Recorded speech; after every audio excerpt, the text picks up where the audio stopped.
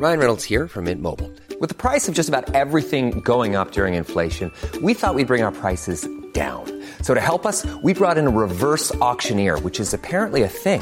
Mint Mobile Unlimited Premium Wireless. How to get 30, 30, bit to get 30, bit to get 20, 20, 20, bit to get 20, 20, bit to get 15, 15, 15, 15, just $15 a month? Sold! Give it a try at mintmobile.com/switch. $45 up front for 3 months plus taxes and fees. Promo rate for new customers for limited time. Unlimited more than 40 gigabytes per month. Slows full terms at mintmobile.com. The election is over, the nation has a new president, and a new chapter in history has begun. We don't know what lies ahead, but NPR will continue to bring you the best coverage from coast to coast to help you make sense of it all. Listen every day. Good morning. It's 8:30. I'm Karen Brown, and this is Mississippi Edition on MPB Think Radio. On today's show, the latest on desegregating the Cleveland Public Schools. A meeting is being held today on that issue. Our students are not able to be provided access to 21st century resources and support. Our schools, our classrooms lack modern technology. You know, many of the classrooms you will find barely have one working computer. And many of them don't have a set of working computers, and they definitely don't have one-to-one. Then building a sustainable agricultural economy that brings fresh local produce to Mississippians. And exploring the music and culture of the Mojo Triangle in our book club. That's all coming up. This is Mississippi Edition on MPB Think Radio.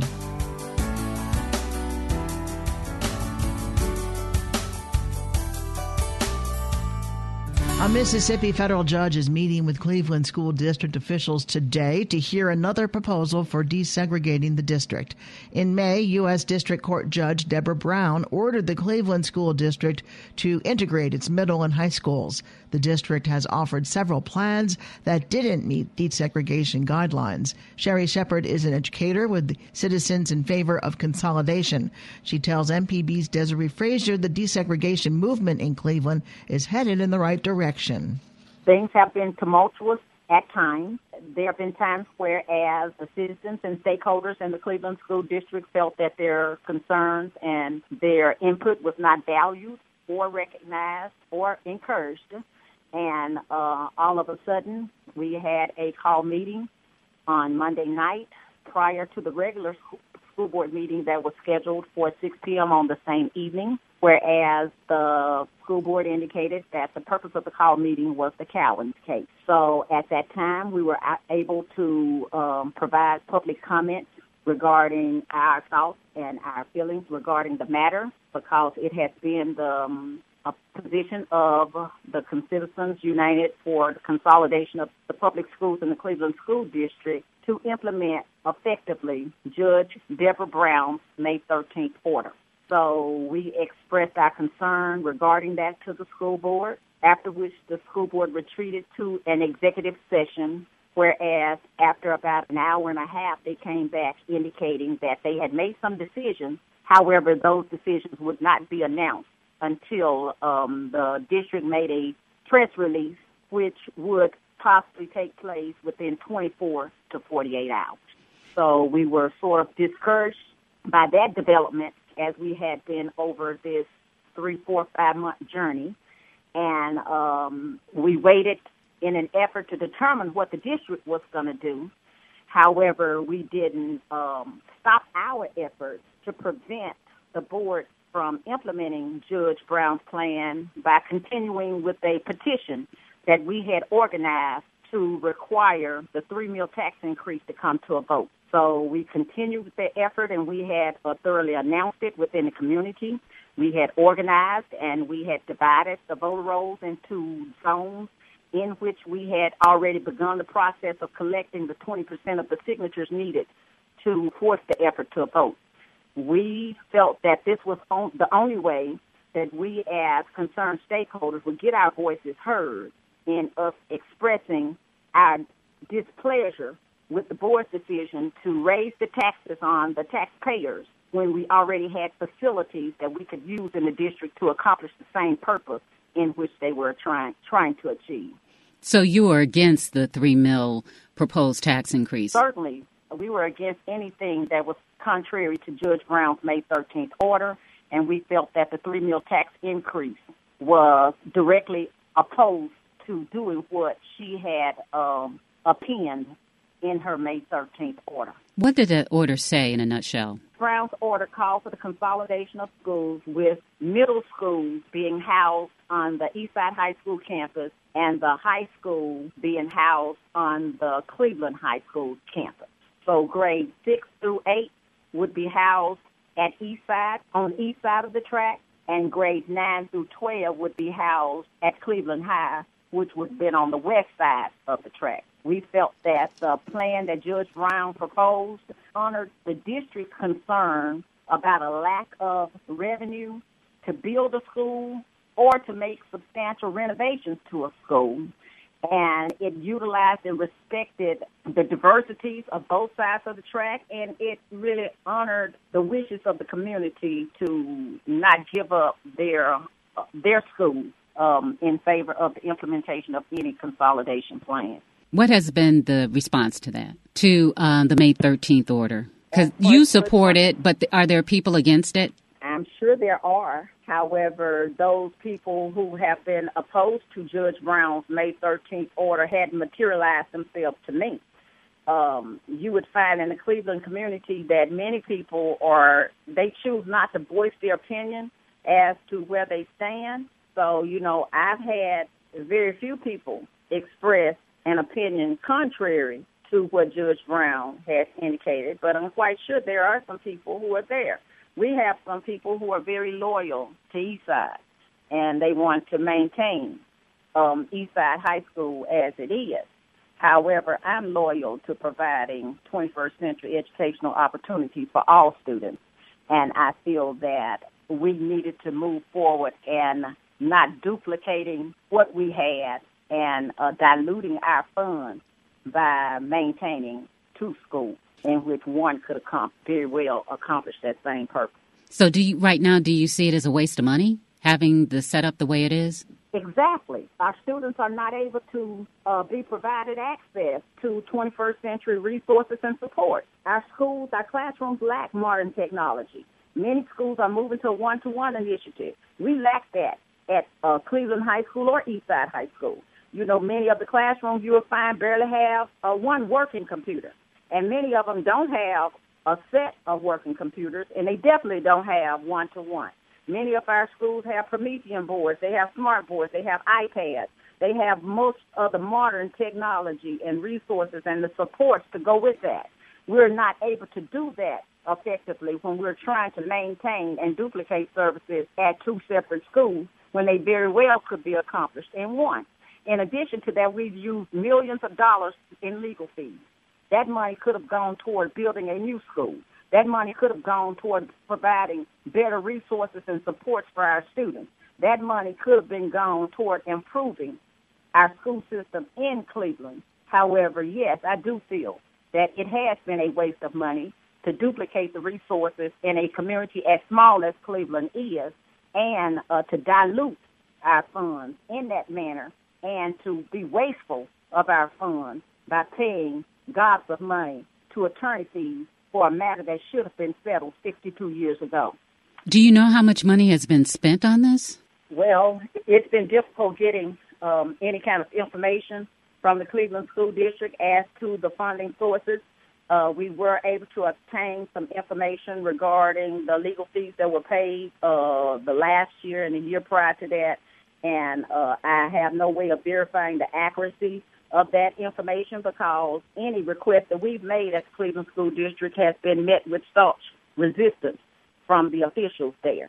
However, they have provided us some figures without any supporting documentation indicating that they spent almost $500,000 last year in legal fees. MPB's Desiree Frazier with Sherry Shepard of Citizens in favor of consolidation in Cleveland. School district officials will discuss the latest desegregation proposal in Greenville today with the judge and other parties in a conference call. Up next, building a sustainable agriculture economy that brings fresh local produce to Mississippians. This is Mississippi Edition on MPB Think Radio.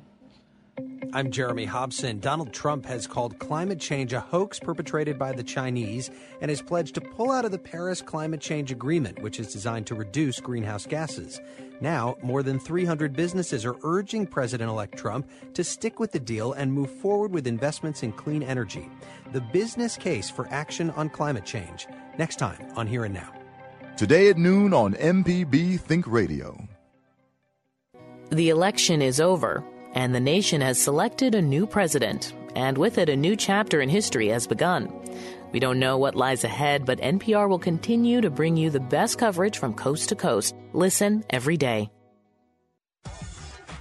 This week on MPB Season Pass, it's our basketball preview edition as Ben Howland from Mississippi State joins Jay White. Also, we speak with super senior Devin Schmidt from Delta State, and we'll talk to William Carey head basketball coach Steve Knight. And in the minutes, Jay and I will discuss whether freshman Shea Patterson can lead the Rebels to a bowl game. It's MPB Season Pass today at 10 on MPB Think Radio.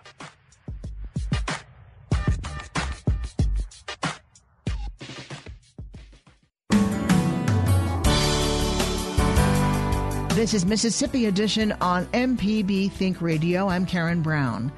Mississippi is a rural state with agriculture as its leading industry, but most of that production is for commodity crops that feed cattle, poultry, and other animals. In fact, only 5% of the food produced in Mississippi is consumed here. That's according to the Mississippi Sustainable Agriculture Network. The mission of the network is to make sustainable farming and local food production thrive in the state. Starting today, the network is hosting a food summit to explore the moves necessary to make sustainable agriculture viable in Mississippi. We spoke with Daniel Doyle, executive director of the Mississippi Sustainable Agriculture Network. He says sustainable local food production is a real possibility in the state. Well, unfortunately, not enough food that we eat in Mississippi comes from within the state, and I think we're unique in the fact that we have the potential in Mississippi because of the year-round growing conditions, weather, water, and abundant fertile soil throughout the state that we could be producing the majority of the food that we eat. Right now, it's closer to 90 to 95%, depending on where you live in Mississippi, that's being imported. And a lot of the agricultural products that we are producing is being exported. Only 5 to 10% of the food in Mississippi is being eaten in Mississippi? Is that right? Only 5 to 10% of the food being grown in Mississippi is eaten in Mississippi. That's correct. So if you think about it and look at your own dinner plate or what's being served at the school cafeterias or at any restaurant you go to, for the majority of us, very little, if any of that on our plate is coming from a local farm, let alone from a local farm who is also using organic or sustainable practices. That's an even smaller margin. So those are both numbers we're hoping to increase in the years to come, and we have seen a rise in that. It's reflected in the number of farmers markets that are popping up around the state, the number of young and beginning farmers that are getting into this and seeing it as a viable job opportunity. And there is a niche that's available, and we're hoping to expand that niche in time so that the majority of Mississippians can be eating both local, healthy, fresh, and sustainably produced food. We still got a long way to go, as those numbers indicate, but I think we're moving in the right direction for sure. Where is Mississippi food being exported? Where are growers sending their food? Oh, shoot. Well, if you look at Mississippi agricultural products, the majority of it is in commodity crops, be it corn, soybean, rice, cotton, and a lot of those products are being shipped off to be manufactured, sometimes processed and then further sent down the chain back to Mississippi in the form of something that doesn't look like the soybean or the corn that it started as.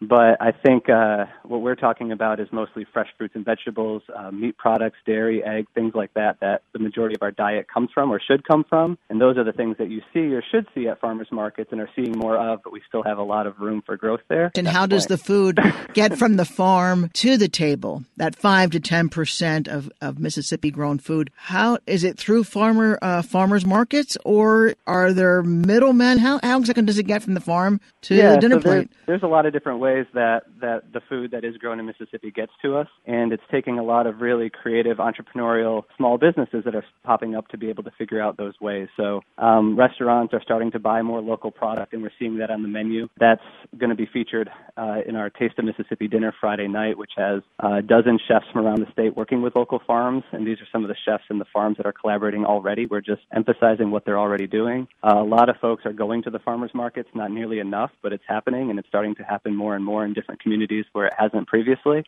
Some people are joining CSAs, community-supported agricultural farms. In 2008, there was maybe 1 or 2 in the state. Now there's probably 20 or 30. Now, talk about the community farms a little bit. How do they work? Sure. So community-supported agriculture is a subscription model, sort of like a magazine works. You pay an upfront cost, and then you get a return each month throughout the year or whatever the magazine subscription runs. It's the same way with vegetables on these CSA farms, where you pay an upfront cost, and then you get delivered whatever is being grown by that farmer seasonally each week, either to your doorstep or at a central pickup location. And that's a way to make sure that you're eating not only fresh, healthy, and preferably sustainably grown food, depending on the farmer, but also stuff that's in season, which is hugely important. It's not enough that we eat tomatoes if it's the middle of the winter. Tomatoes aren't being grown in Mississippi. But when it's summertime, tomatoes are a little bit cheaper, they're abundant, and that's when we should be eating and also canning and putting up so we have that throughout the year. Is that on an individual basis, as you said, like a magazine subscription? So an individual subscribes to that farm providing the produce? Yeah, I don't want to paint it with one brush stroke. Every CSA farm is a little bit different, but the basic model usually fluctuates between individual shareholders and families, or even half shares if you don't eat as much fruits and vegetables, or a full share maybe if you're an individual who's a vegetarian and eats a lot of fruits and vegetables. So it definitely fluctuates between the farm and between the person that's buying into it. Do you know which areas or regions within the state are least likely to have availability to fresh vegetables and fruits? Yeah, sure. And it doesn't come to any surprise, but the places that are struggling with the most incidences of poverty throughout the state are the places that are also seeing the least amount of fresh fruits and vegetables in their diet. And this is something that's a huge concern, especially with diet-related diseases continuously on the rise throughout the state. Dan Jones, who runs the new Center for Obesity Research at UMMC, is going to be talking about that on Friday during his noon panel at the summit. But this is a big concern of ours, so it's not just enough to be getting food, fresh, healthy, sustainably produced food into 5 to 10% of our community members who can afford it, but to get it accessed by everyone throughout the state so that good food for all is something that we can not only have once in a while, but have as a staple of our diet. Daniel Doyle is the executive director of the Mississippi Sustainable Agriculture Network. Daniel, thank you so much. Good information. Yes, ma'am. I appreciate it. Up next, exploring the music and culture of the Mojo Triangle in our book club. This is Mississippi Edition on MPB Think Radio. I'm Jeremy Hobson. Donald Trump has called climate change a hoax perpetrated by the Chinese and has pledged to pull out of the Paris Climate Change Agreement, which is designed to reduce greenhouse gases. Now, more than 300 businesses are urging President-elect Trump to stick with the deal and move forward with investments in clean energy. The business case for action on climate change. Next time on Here and Now. Today at noon on MPB Think Radio. Podcasts of your favorite MPB Think Radio programs are available now. With any podcast app, you can search, subscribe, and never miss a second of MPB Think Radio.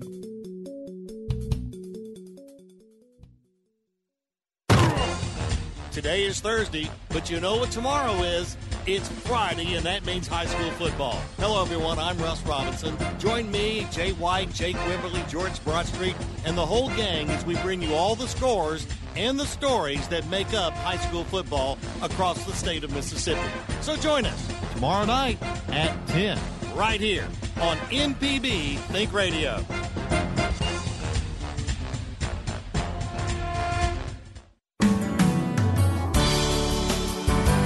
This is Mississippi Edition on MPB Think Radio. I'm Karen Brown. Much of what is great about popular music in America can be traced to one place, the Mojo Triangle, covering much of Tennessee and Mississippi and including parts of Alabama as well as New Orleans. The Mojo Triangle birthed the blues, jazz, rock and roll, and much of country music. In her new book, Mojo Triangle Travel Guide, Marty Allen takes the reader on a journey through the history and geography while exploring this musical hotbed.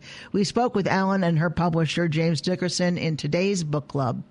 Well, I tried to make it interesting in terms of the history of music and where you can go and hear the jazz and the soul and the blues, rock and roll that is so important to our history of music. Then I didn't want it to just be a travel brochure, just where to go, where to eat, where to find music. So I added a lot of stories, some interesting stories about people that grew up in this area. I tried to do bios about most any musician coming out of the Mojo Triangle and categorized it into certain chapters. Of course, there's New Orleans, Natchez, where music started with the Native Americans, then Muscle Shoals, which is so important. Did a chapter on the Natchez Trace, which did not produce a lot of music, but had such influence in the spiritual aspect of music, and then some side trips from the Natchez Trace, Jackson, Meridian, Philadelphia, Tupelo, and then Nashville, of course, and Memphis.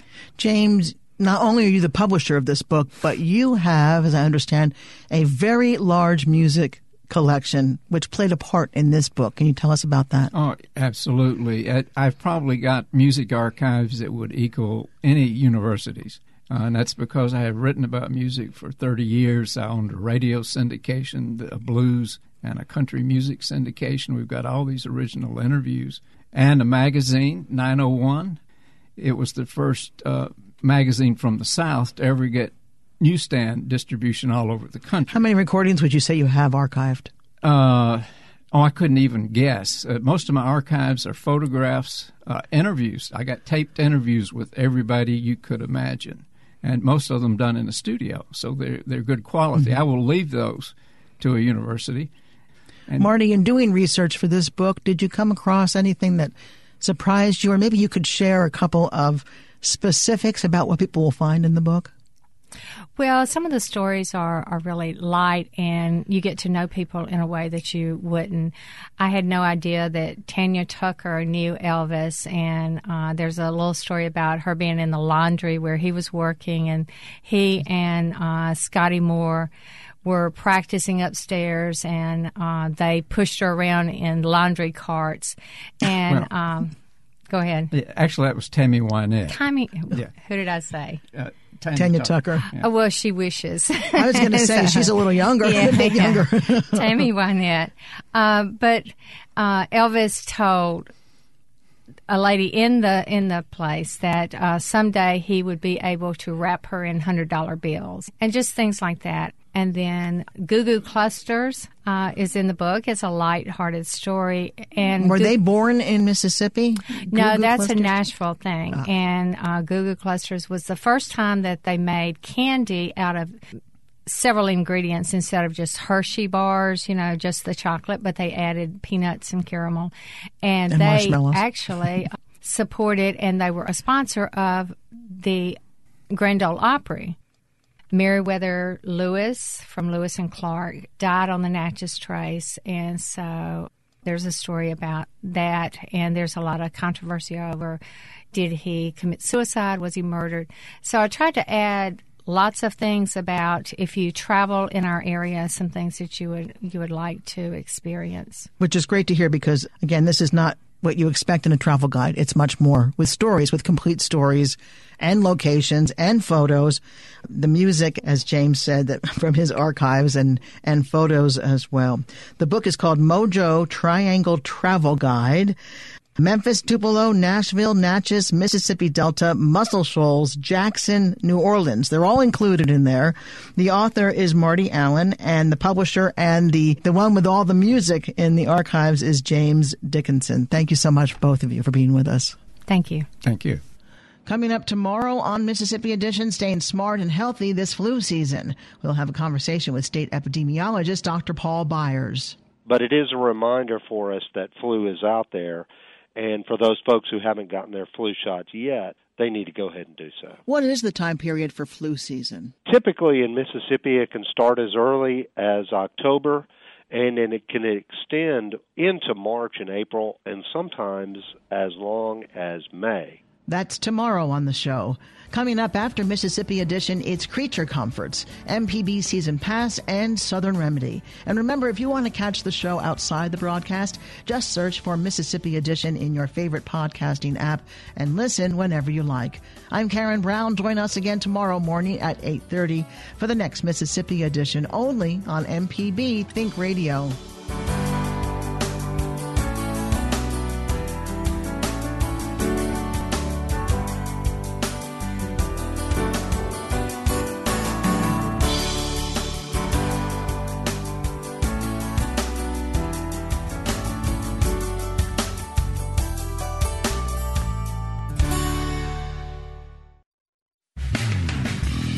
MPB Radio's local programs are available now as podcasts. Sure, you love your MPB mobile app. Streams your favorite program anytime you like. But when streaming's not the thing, say in flight or driving on the Natchez Trace, download your favorite podcast and you've got it in your pocket. Available on iTunes or on any podcast app. Grab your local MPB podcast now. From the Capitol steps to your front door, MPB News covers the state like no one else. Our team of award-winning journalists keeps you informed on the news affecting your life. MPB News, online at mpbonline.org and on MPB Think Radio.